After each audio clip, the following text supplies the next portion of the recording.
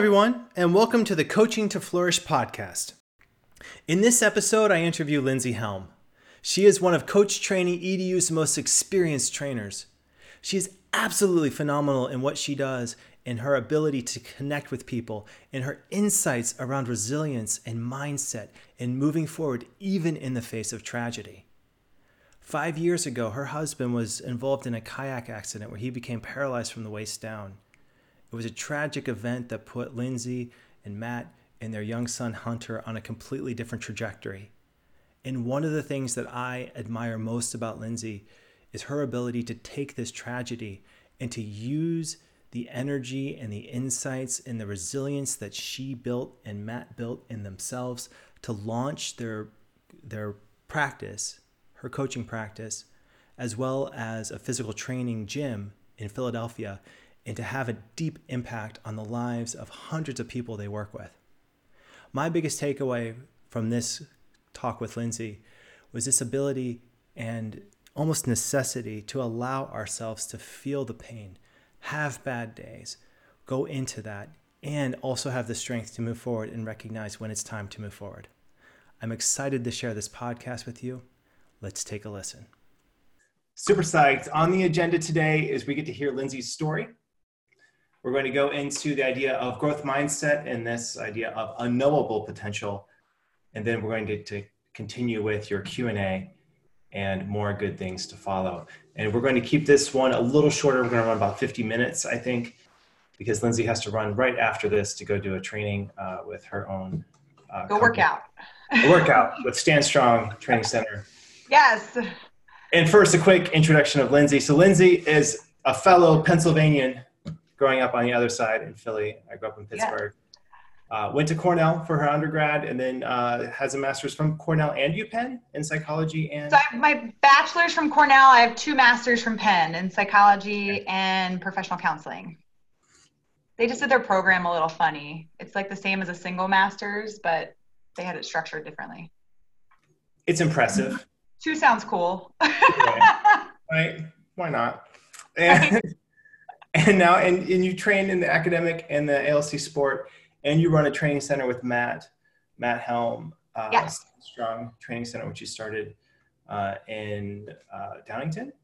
Yes, Downingtown. Pennsylvania. D-Town, yes.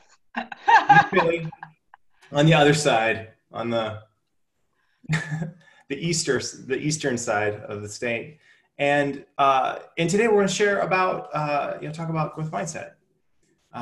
So Lindsay, I would love to start with, first off, thanks for being here and doing, part of our resilience series. And I'd love to just start with, what's your story? Like, what was your story from, let's say, high school to college, to coaching?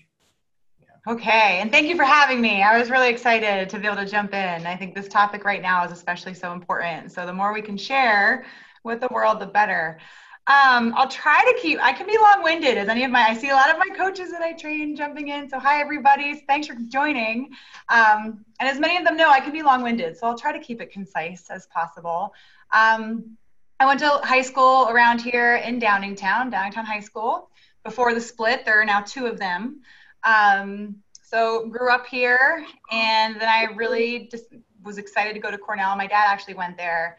I had a little rebellious period where I told him I didn't want to go there because it was too cold. And we went and looked at schools down south. And then I was like, let me just look one more time. So I went to Cornell, and I actually rode crew for my first 2 years, but I am a rugby player at heart. I grew up playing rugby and soccer. And I decided my junior year to go back to the field because the boat on the water is cool, but it's not the same if you're a field player. So I went back to rugby my last 2 years and even played into my adult after college on a local women's team and a developmental team, which was amazing. But going to Cornell, I knew I wanted to go into psychology. I wasn't sure what realm. I actually I experimented with a lot of different topics. I originally wanted to go into psychology and law, and I went in forensics. And so I remember I actually went and viewed autopsies in Syracuse for a couple days and got to see their forensics lab. But after that, I was like, that's pretty good. And I was like, maybe I'll look at a different route. And then I looked at psychiatry. I was pre-med for a couple years. And then I decided I didn't want to take physics. So then I went into research, and I actually went into adolescent research and worked for a professor at Cornell, and really liked that. I got an internship at Penn for the summer between my junior and senior year, running a mental health study. And then when I went back for my senior year, I actually still got to continue that research from remotely. And so that kind of helped cement my path more towards the academics at that time. So after college, I went back and worked where I had my internship at Penn. And that's where I found the master's program. Because it took me a while, I wasn't sure. With a bachelor's in psychology, there's many directions you can go, but there's not a lot of direct paths you can go without a master's. So I got my master's over time while working full time there. I ended up working both in the mental health piece, and then eventually I actually ended up working at the Sleep Center. The Penn Sleep Center. I ran a study on truck drivers and sleep apnea. So I've learned a lot. I've had a lot of different roles. And when I finally finished my master's, because it took me several years doing it part-time, I then got a job working in an intensive outpatient program. So I worked with adolescents in drug and alcohol abuse, and my then boyfriend and I moved in together, and he was the one who actually told me about the article that told me about you. So that's how I first discovered academic life coaching, is John was featured in an article online. And because I liked what I was doing, but I still felt like there was something missing. Back then, positive psychology, so at Penn has their positive psychology program, but it was basically slated for post-professionals. So I didn't really yet qualify to take that as a program, but I knew I liked that positive present and future focus of it and strengths-based focus of it. So I saw the article with John. I was like, this is what I want to do. Academic life coaching sounds amazing. And I called John, I signed up for the training, and I trained with you 2011, 2012 for the ALC program to start. Before Zoom. That's when it really started to take off, the training. And you went through at the same time Hayden went through. Yes. Yeah. I don't think we're in the same class. I think he was like a cohort before me. Right. And then, yeah. Right. Yeah, that was exciting times. And so this was 8 years ago. What was the moment when you first got into coaching? What was the moment when you knew, yes, coaching is what you thought it was, or that coaching is the future here? Oh, that is a good one. I don't know. Well, it's interesting. One of my favorite tools with coaching was the Enneagram. And actually this week for our gym, for our training center, I'm running daily mindset masteries, and we're talking about the Enneagram. And I think for me, that tool and learning how to coach with it, like having that coaching perspective on it, was a huge game changer for me. It really gave me insights into how I was getting in my own way, why I was interested and always looking for the next best thing as a 7. And it really helped me dial in and focus. And anything that can help me do that was a game changer. And it really helped me just to understand how much I love coaching and how much I love being able to help people figure out where they want to go and how to get there. And also it coincided with, I ended up actually taking a job working in employee engagement at more in the corporate world, and to see how the coaching tools not just applied to students, but also in a professional business sense. Like they were actually working with somebody who was professionally certified in the Enneagram and other coaching techniques. So just to see the universality of how valuable coaching is across multiple disciplines and multiple populations, for me, that it's just, I really think everybody can benefit from coaching 100%. Right. It feels like basic human training on some deep level. Yes. Everyone needs this. Like, imagine a world where everyone were coach trained. That'd be amazing. At least, everyone has to take a course at the end of high school. That's what we're aiming for. So the self-awareness, right? The Enneagram is a tool based on self-awareness.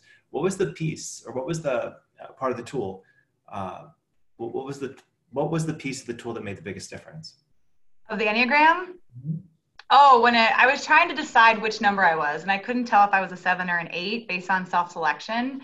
And I remember I went back and forth for like at least a week, maybe more.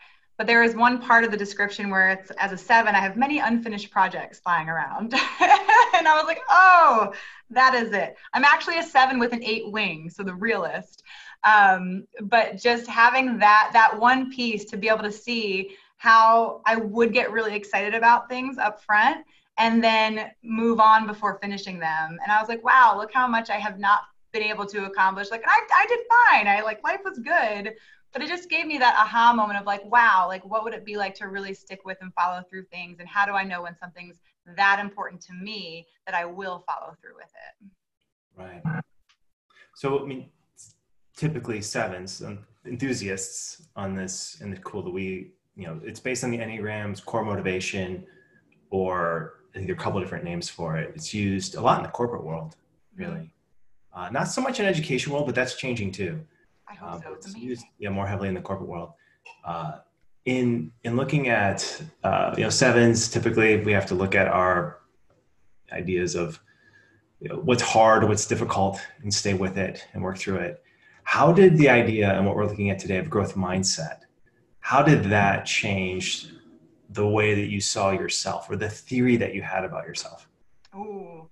So, and I'll tell you, so I actually didn't learn about growth mindset until 2.0. So there was a little bit of a break. So my training in 2012, I had my own business on the side, but I was still working full time because we were adulting, like getting a house, getting married.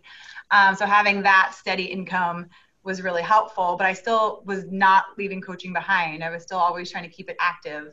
But then after my husband's accident, I saw the sign up for the 2.0. That was when we first really dove into it. And the growth mindset was the idea, and do you want me to give a quick overview? Yeah, let's go into it. Yeah. Okay. So for anybody who doesn't know, I know a lot of us do know, but a lot of people may not know. I didn't know, and I feel like I was behind the curve on learning it. I wish I'd had it earlier. So the general overview, so it comes from Carol Dweck, a Stanford psychology professor. She wrote a book called Mindset, and essentially categorizes mindset into one of two pieces, a fixed mindset and a growth mindset. So the fixed mindset has that perspective that you're basically what you're born with is what you get. So whether that's intelligence, personality, athleticism, you basically have that belief that you're born with a certain amount, and that's that. The growth mindset, on the other hand, it believes that you're born with a certain amount of something, right? But that can be developed with effort and with effort and dedication, right? The fixed mindset tends to more believe that you have like endowed talent, whereas the growth mindset believes that your talent can be developed with persistence. And for me, the key moment, which I know John's alluded to, is looking at that growth mindset where it's not just that your potential is unknown, but it's unknowable. And that piece of like the fact that you can't ever know what your potential ever is or will be, that blew my mind. And that I learned in the context when we were just getting through my husband's accident. And to give me that perspective, it not only gave me a perspective in the moment, but it gave me a perspective that I was able to like reflect back on my life and see, okay, so this is where I was able to move forward. And this is where, because of a growth mindset, this is where I was getting in my way because of a fixed mindset. So for example, like I was always like a straight A student but I was motivated for the grade. What I missed out on was actually studying in a way that helped me retain the information and realizing that the learning and the process was more valuable than the grade itself. But back then I didn't know that, and I wish I had. So both, it gave me the perspective of what worked, what might not have worked, what I could have learned, and then also what I could use moving forward with a growth mindset. And I'll say that's why I ended up running a marathon, which I told myself I never would. That's why I started my own coaching business. That's why we started our own gym. The growth mindset perspective was just eye-opening for me. I have a graphic prepared. Growth and fixing growth mindset. Here, this is me again. Let me get it here. All right. So can everyone see that? Ooh, I love it. All right. So yeah, Lindsay, you want to walk us through a little bit of, the idea of, let's sharpen it just a little bit. Sure. With what impacted, or, each of these ideas, right? The fixed mindset and growth mindset. How did you apply this specifically to establishing your coaching practice? Absolutely. So thinking about, I mean, I can just start from the top, right? So I love that in the center of the graphic, you can see like the general category, but you can see the different perspectives on each side. So if I look at my skills and intelligence as a coach, right, with that mindset characteristic category, from a fixed mindset, if I had a set mindset, I'd be like, wow, my skills and intelligence as a coach, that's just how it is. There's going to be, other coaches are there and they're more successful just because they're better than me, right? Me, which has that underlying sense that I'm not as good. But the growth mindset perspective would be my skills and intelligence as a coach, as an entrepreneur and building a business. It depends on effort. And so the huge piece of that is it takes the pressure off of me, right? To think that, okay, so if it's not about other people just naturally and, undeniably being better than me, if it's not about that from a fixed mindset perspective, if it is about growth mindset, it's about effort. So where instead can I put an effort? Effort is what we can absolutely can control. And especially even right now with the coronavirus situation, one of the most biggest places we can find power is looking at what we can and can't control. And I can control my effort. And that's going to have a huge impact on whether or not I can develop the skills and intelligence it takes to become a skilled and effective coach and an effective business owner. So right there, it's night and day. Whereas if I had that fixed mindset, if I had another coach with a successful business or, like competition, I might quit, for example, or maybe I'm not as motivated. I don't put in as much effort because I'm like, well, what's the point? I'm not as good. Right. Does that help? Where coaches get stuck in judging themselves, judging themselves against other people, looking at their sites, thinking, oh, their site's so amazing, they're so great. Or judging themselves against a version of themselves, like, why am I not there already yet? Yes. That's a big one. Like, why am I not good yet? Why am I not making, having as many clients yet? And it can just be, you just beat yourself up mentally and you don't need to do that. Like the results are a judgment on where you are as opposed to feedback on your effort. Mm-hmm. What was your journey to your first 5 clients? What was my journey like? When did you like your first 5 clients? Like, what was?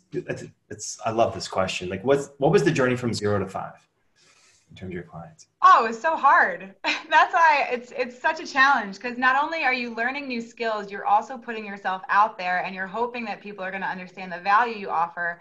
I would also say that in the world of coaching is not nearly as well understood, and it's not as easy to communicate the value as something more tangible as like a shirt you buy in a store, like a new pair of running shoes, or even a gym, right? You can at least sell like the idea of training your body physically. Mental training and mental coaching is, I think, a much harder concept for people to realize like this is valuable and worth investing money in. So the initial, like the process from 0 to 5 is not just practicing my skills, putting myself out there, being uncomfortable, failing, messing up, making mistakes. It's all of that anxiety provoking stuff.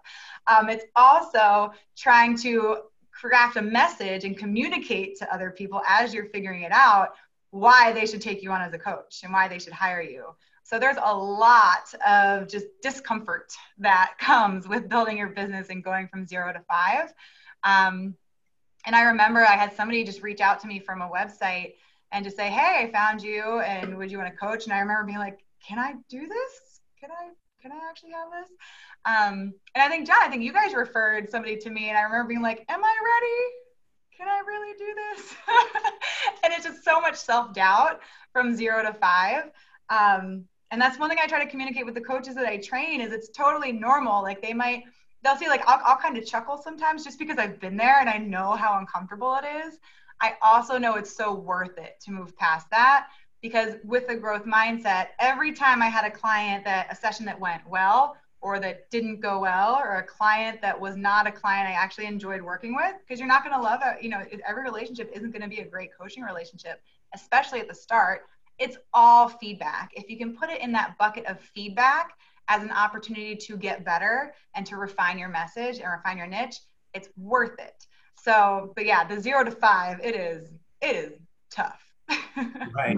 Did you rely on workshops? Was it word of mouth, your website? What was the vehicle? I was actually pretty lucky because going to high school and being from where I'm from, we have really good connections at the high school. So I had clients from like basically networking as well as my website. I would have like the one-offs from my website as well as referrals. Right. That's goes back to common theme among coaches who are successful is that it comes down to networking, who you know, and using the contacts you already have Yes. to get to that place. When did it feel like your practice really took off, or it felt, marketing effort sustainable? Hmm. Well, and I had a little bit of a windy road for mine because I was doing it part-time while also working full-time. And then I was pregnant. So then I was like, okay, I'm going to use my maternity leave to really dial in and get this going for a full-time capacity. Um, but then my husband's accident, which I'm sure we'll get to, that happened. So my world was really changed. But what happened is when we went to Michigan for part of my husband's recovery.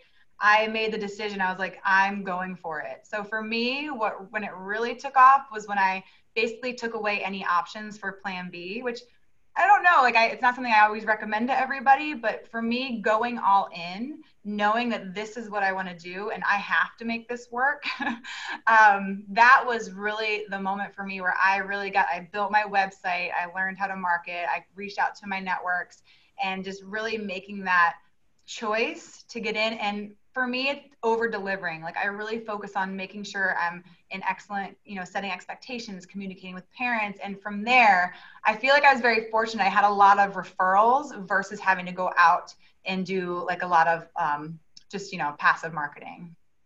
Right. I mean, that's a big deal. I mean, to get all that going. So without plan B, what did you notice shift in the way that you were motivating towards what you're getting? Oh, motivated towards, making it work and just doing what it takes. Because I think that when I had a full-time job, it was like, okay, it's nice to have clients on the side, but I still have the safety net of here. But when there's no safety net, and when our whole family's life was like totally flipped upside down, it just, again, you just do what it takes. You learn what you learn. I had a newborn baby, so I was like, I remember I did the Biz Launchers course with Gina, and I remember one of the concepts I had to really move past was my perspective on like working 9 to 5 versus putting my son to bed at 8. And then I would stay up till like 2 a.m. working at night. So even shifting that and doing what it took in order to, find the time to really have those blocks of time that helped me just learn from anywhere I could learn and build things out. That's pretty tough. That's But I'm a 7. It was fun. right. It's exciting, right? Moving through it. So, Matt. Yes. And I know that had a huge impact on everything. Mm-hmm. Now let's dive in. All right, let's do it. It pretty much changed the trajectory of our entire life. So, as had just had our baby, I have a little guy named Hunter. He's 5 now, and it was 2014. And exactly 1 month after we had our son, we went to the beach with my family, normal vacation, what we'd done for over 20 years.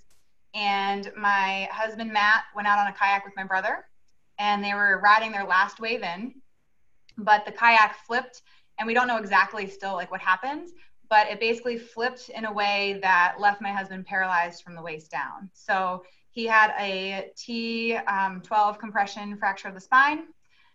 He couldn't move his legs from the moment of impact, which is classified as what's called a complete spinal cord injury, which is the worst case.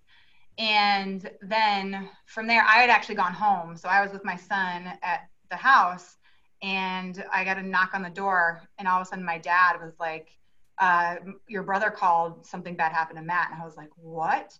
And I realized that I had started hearing ambulance sirens, and that like in that moment, like I had those like subconscious thoughts where it's like, oh, that's interesting. There's not usually ambulances around here for that long. But as soon as my dad did that, I was like, I made the connection that those were for my husband. So he had to be medevaced to Norfolk. So he was medevac there. We had to drive. We couldn't fly with him. So we drove several hours to meet him there. And that's the doctor said, we had to wait the whole night. So they needed a fresh surgery team. So the next day, he couldn't get operated on until early the next morning. And of course, I'm like doing every amount of research I can on my phone. And I'm like, but the sooner the better, and trying to figure out, but like, don't you want a fresh team? And all the thoughts, all the panic mode of our brains. But longer story short, he underwent surgery. They stabilized his spine, and the doctor told us that he would basically most likely never walk again.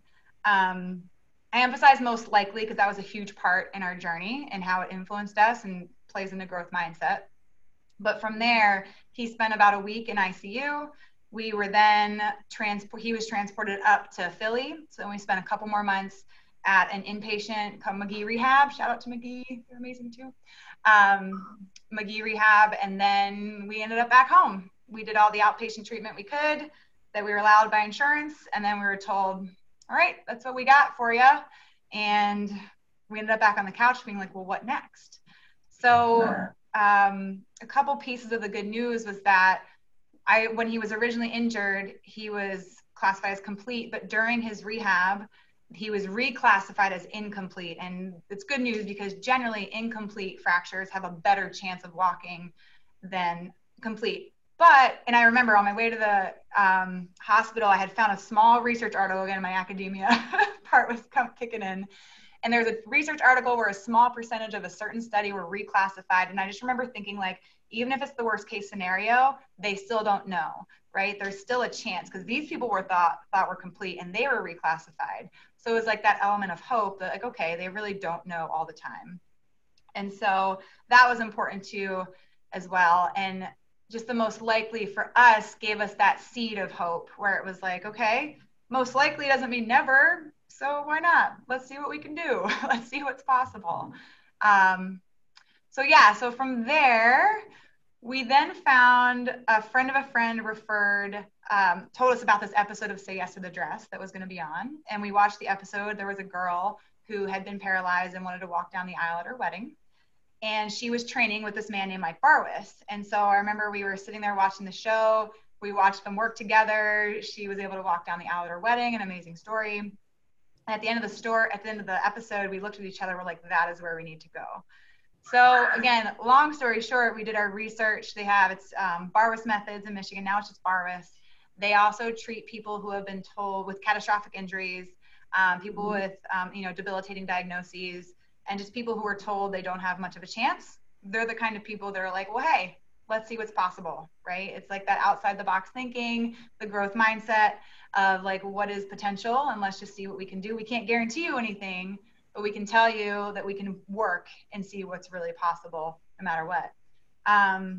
So we did that. We relocated to Michigan for the better part of 2 years. That's when I finished my 2.0 training and did all my other trainings with Coach Training EDU from there. And I remember getting the email from John. It was like, hey, here's the email. And I was like, hey, hubby, this is pretty much the worst time ever with your accident, but I really want to take this class. So I remember telling John, I'm like, I have a 7-month or I think it was 5 months old. And I have no idea how this is going to work, but I really want to do it. So, and again, it was so amazing to be able to have that training while also going through all this crazy time in our lives. So I'll take a breath there and see if there's I remember that. It was amazing to watch you process week after week what was happening in real time and how much hope that you had for the future and just how much you brought, what you brought to the training in that cohort was unbelievable. I mean, it's incredibly inspiring to see how you and Matt have taken something that in so many ways is worst case scenario and used it and built from it and now provides so much support and value and inspiration in the lives of others. Like it's so incredibly inspiring. Thank you. We're trying. We have a lot of people who inspire us and motivate us, so we couldn't do it without our community and our helpers too, and you guys. Right. So what have you learned about yourself in this process? Oh my goodness. Do we have like 4 hours? We have some.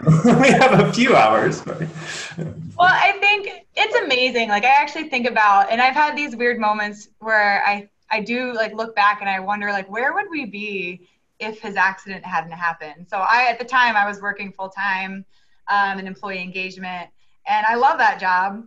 My husband was an accountant, which if you ever meet Matt, you'll kind of laugh because he just doesn't seem, no offense to accountants, but Matt's just not your typical accountant. Yeah. Right? Like everyone's like, really? He'll even. Well, but what's funny too is like right before Matt's accident, he had made a comment where he wasn't sure if like accounting was for him, and he was like, I just feel like, because my husband's incredibly athletic, just really like just physically talented. Like I always would get mad at him because he's like good at everything, and I'm competitive too. But he had made a comment where he just didn't know if he was using his, abilities to help as many people as he could. And so he was thinking about looking into more physically active jobs. And so right around that time, next thing you know, a key part of his physical ability was then taken. And so it's really amazing now to see. So since then, we basically decided to come home from Michigan, right? We wanted to be back home. And we're like, we love it out there, but why do we have to go out there? And why can't we just have our own? So we basically started our own gym, our own training center. We built it from the ground up. And I just can't imagine, like, not only who we have become. So I think about where we might be if this hadn't happened. And I have no idea. Like, I truly can't even understand what our path would look like without his accident. And I also just look around at like what has happened because of it. And I get emotional for it. Like, I'm just like, I still can't believe like this has all come of something that seems so tragic and awful. And sure, like we really want him to walk again, of course, but we're so grateful in so many ways. So sorry, to your question of like, how have I changed? It's like, I feel like I've gone through like just intense, accelerated, necessary personal growth. I think what's probably intensified the most is the need to like really tap into gratitude. I think that was one of the big things that got us through, is really just tapping into gratitude and looking at when right after Matt's surgery, right, I had to be the one to tell him that he wouldn't walk again. Great. But I also remember the nurse. I was like, how am I going to tell him this? But I remember the nurse telling me, like, kind of like whispering in my ear. She was like, just remember to help him focus on what he can still do. And so we were there, we had a new baby, and thank God he could still hold Hunter. And just to be able to remember, like, and have that shift of gratitude for what's still there and what's possible. Because we also saw a lot of people in rehab where we were who had way worse injuries than Matt, like, C-level, like higher level quadriplegics with way more challenges than Matt will ever have to face because of this. We have people with traumatic brain injuries, which is a whole different level. People whose significant others couldn't support them anymore. Like it really hit home to us how there's always somebody out there who has a harder story than you, who has it worse off, who is going through something that's more traumatic or even harder. Because I remember I also had moments where I would be like out to dinner and being like, oh, look at all these people all happy, right? Like everything's great in their world. And I'd be like really like mad and bummed, which I think is part of like the grief process, right? But I remember like having to bring myself out of that and being like, okay, I don't know what those people, they might look happy at the dinner table, but I have no idea what their story is. And it's really helped me keep in mind that everybody is going through their own thing. And the best we can do, especially as coaches, is just to be like empathetic towards that and understanding, and just to see them as whole as how they are, and to help them figure out and support them the best we can. So probably gratitude, and I think self-awareness, and I think even a desire for personal growth and to master my mindset. Like it's really hit home how important having the right mindset is. So I'm like, I love reading everything I can on building my mindset, growing every day, and just learning more. Wow. How is Hunter? I mean, I imagine it's just like this kid has got to be a Jedi. Like what do you see in him? Yeah. Oh my gosh, he's an amazing and hilarious tiny human being. He's just, and we also think, like, I know everybody hates the saying that everything happens for a reason, but the way we like to use it is everything happens for a reason and you get to choose the reason. So with Hunter, we actually had just started trying to get pregnant, and a lot of friends of ours had trouble. And so I had kind of set my mind like, okay, I'm like, this is going to take a while. Let's just see what's possible. For us, we were very lucky. It was honestly like, boom, I was like, holy cow, how, why, what? I wasn't mentally prepared for it to happen. But then a month after his birth, this happened. So I really feel like it happened that way, and we're choosing to think this way, is that he was such a light through this whole thing. Like he was such a motivator for Matt too, like Matt was like really trying to walk again to try to beat Hunter, right? Imagine trying to walk to beat your son to doing that. And he's just so happy. Like I say hilarious, like I know I'm biased, but he's hilarious. so we just love him. He's so adaptable. I think another hidden blessing in this whole thing is we were in such survival mode that we didn't really have time to really, like, we were just going with the bare necessities. We packed a minivan, we moved out to Michigan. Hunter had to figure it out with us too. so he really, like, he had to come to the training center, right? So he grew up with more adults than kids at that time. But right now, like, he's so amazing at like talking to people. He has his own friends and community, and a lot of them are adults here at our gym. Like, they're his buddies. And I just think it's really cool to see how that experience has also shaped him and helped him. Just, a kid is not shy for anything. So he's already had to travel a lot and do a lot, and he keeps us laughing. Like, he really is such a good motivator and such a light, and he's just hilarious. I'm still trying to figure out what his core motivation type will be. Right, it's fun trying to figure out what. So where are you on this scale? How does that look like? Yeah. Let's shift to some questions. I know we have 15 minutes here we can play with, and so if you add them in the Q&A, that's the easiest, so everyone can see that. And then two, also we have a blog here. Let's see if I can get to it. Oh wait, it's been going for a little bit. I have not been looking at that. But here is the link, the blog link. So you can feel free to put any comments there, anything. Yeah.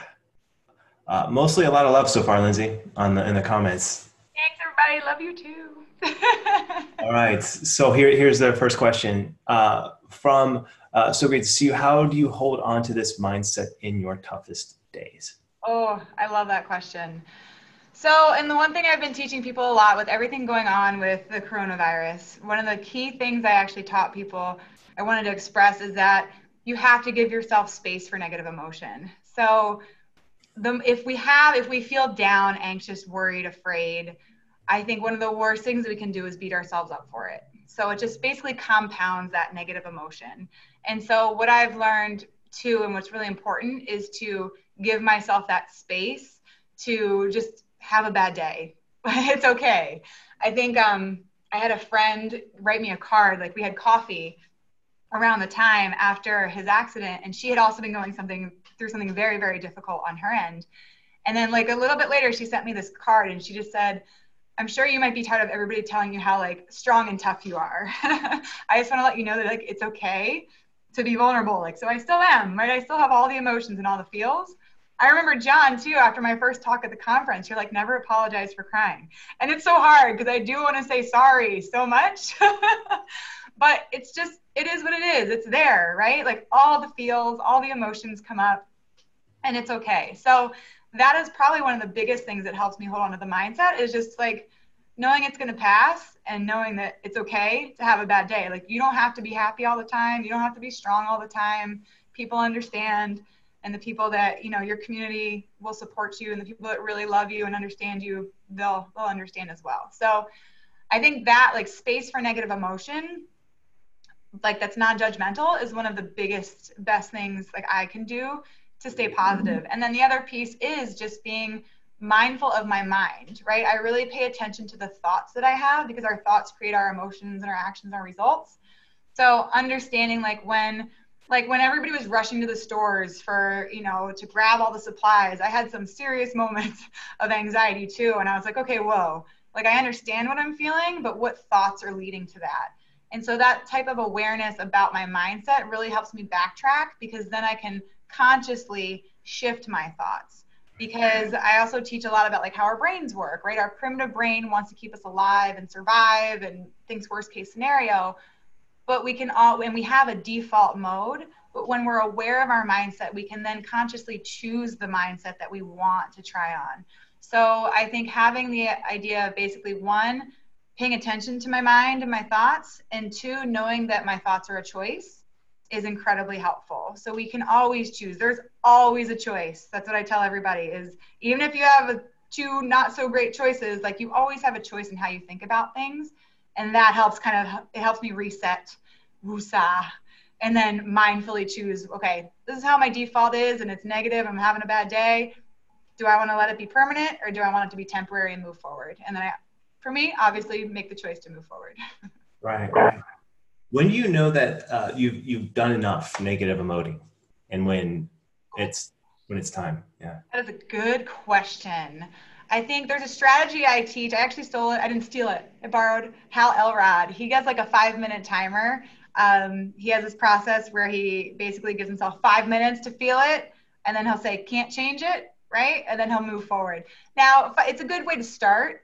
I don't know if there's any harder set time or just like benchmark for when you need to move forward, because I think if you can fall into the trap of then beating yourself up for it, right? If you're like, okay, I gave myself 5 minutes and I still feel bad, now I'm gonna like feel even worse. But I do think there's like being focused on the future and knowing like when you're spinning your wheels and not helping yourself, like when you just feel like you're digging yourself deeper, you reach a tipping point where you're like, it's like, okay, now's the time to move forward.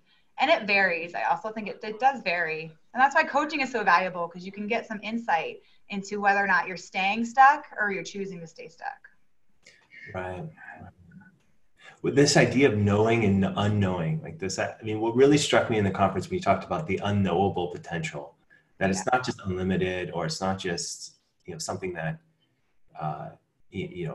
can always be increased, but the idea that it cannot be known. How does that matter? Or in what way does that matter? Yeah. So and I would ask everybody, so when you think of something that's not possible, when it's completely unknowable, what emotion comes up first?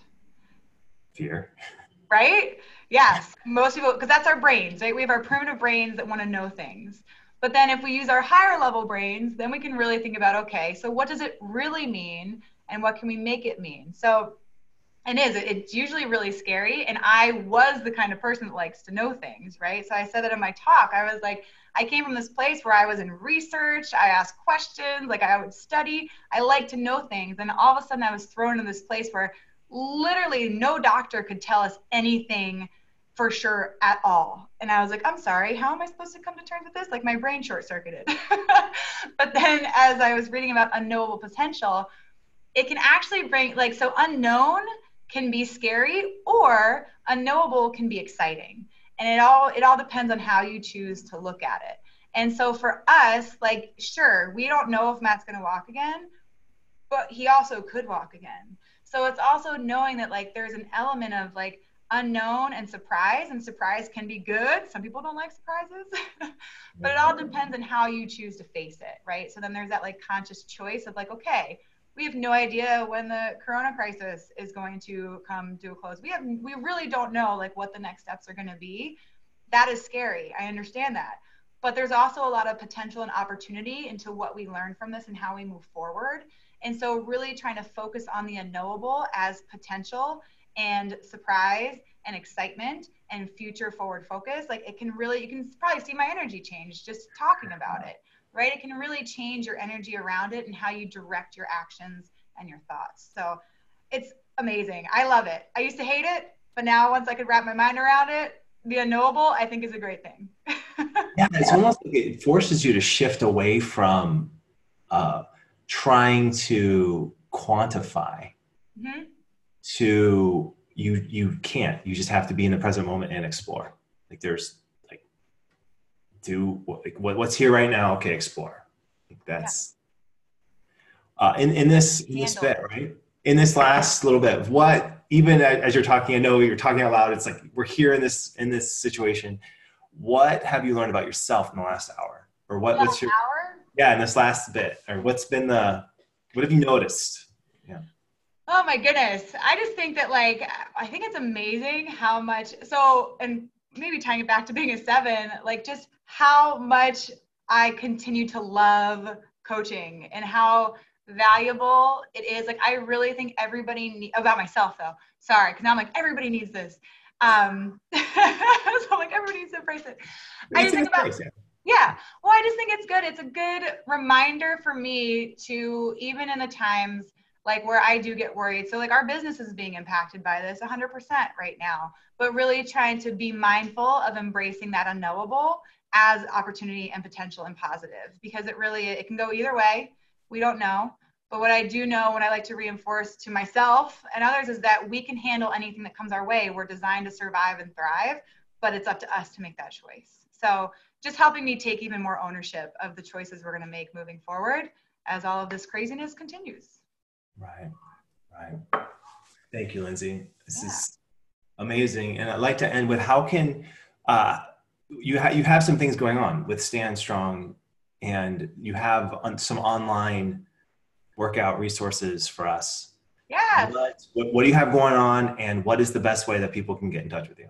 Oh, absolutely. So thank you for asking too. So we had to, within 24 hours, we had to move our business online. So we have a brick and mortar gym in our town, but we're like, okay, so this is really happening. Let's do it. So we moved everything online. And for us, the structure that's worked really well is we have a public Facebook page. If you look up Stand Strong Training Center, shout out to my peeps, here's our logo. So if you go to our page, there's a pin at the top where if anybody's interested, we actually have a private group that we're offering for only $29, because we want to be able to make it affordable for everybody who might be hit hard. But it's just as important, I would say more important now, to stay healthy and well. And we focus a lot on both mental and physical health. So we're doing daily mindset masteries by me. So you would see me every day. And then we're also doing daily workouts at 3 p.m. by me, but also with my husband. He trains, I do it. So I basically complain and hurt a lot. No, I'm just kidding. They're good workouts. They're adaptable to everybody's fitness level. I've just been doing them extra. So we have live workouts, and the workouts are all saved. And they're all for at home. So if anybody wants to, whether you're looking to get started and getting a little bit healthier, whether you want to work on your mindset, or whether you just want some solid at-home workouts with a bit of a goofy bunch, because we do tend to keep it silly, then come join us. So go to our public Facebook page, Stand Strong Training Center. The pin at the top will tell you the link. It's only $29. So you could do that and then follow the steps to ask to join our private Facebook group. We would love to have you. It's really fun in there. We have a good group. Lindsay, it's amazing. Like your story, like you, Matt, the whole thing is so inspiring. It really is. And Coach Training EDU is so lucky to have you as a trainer. And lucky to have you guys. I just feel like this team, I'm just the depth of gratitude for you and then what's to come, right? Decades ahead of us, unknowable, but decades, right? Oh, good. So much of impact in this world and what this is going to be. Thank you, Lindsay. It's such a pleasure to have you here for this conversation. And thank you everyone for all the participants and people watching this live. Here's the blog link. Please go there, put some blog comments in. Let's create community. Yes. Thank you, everyone. Thanks for being here. Thank you, guys. Bye. See you. Bye.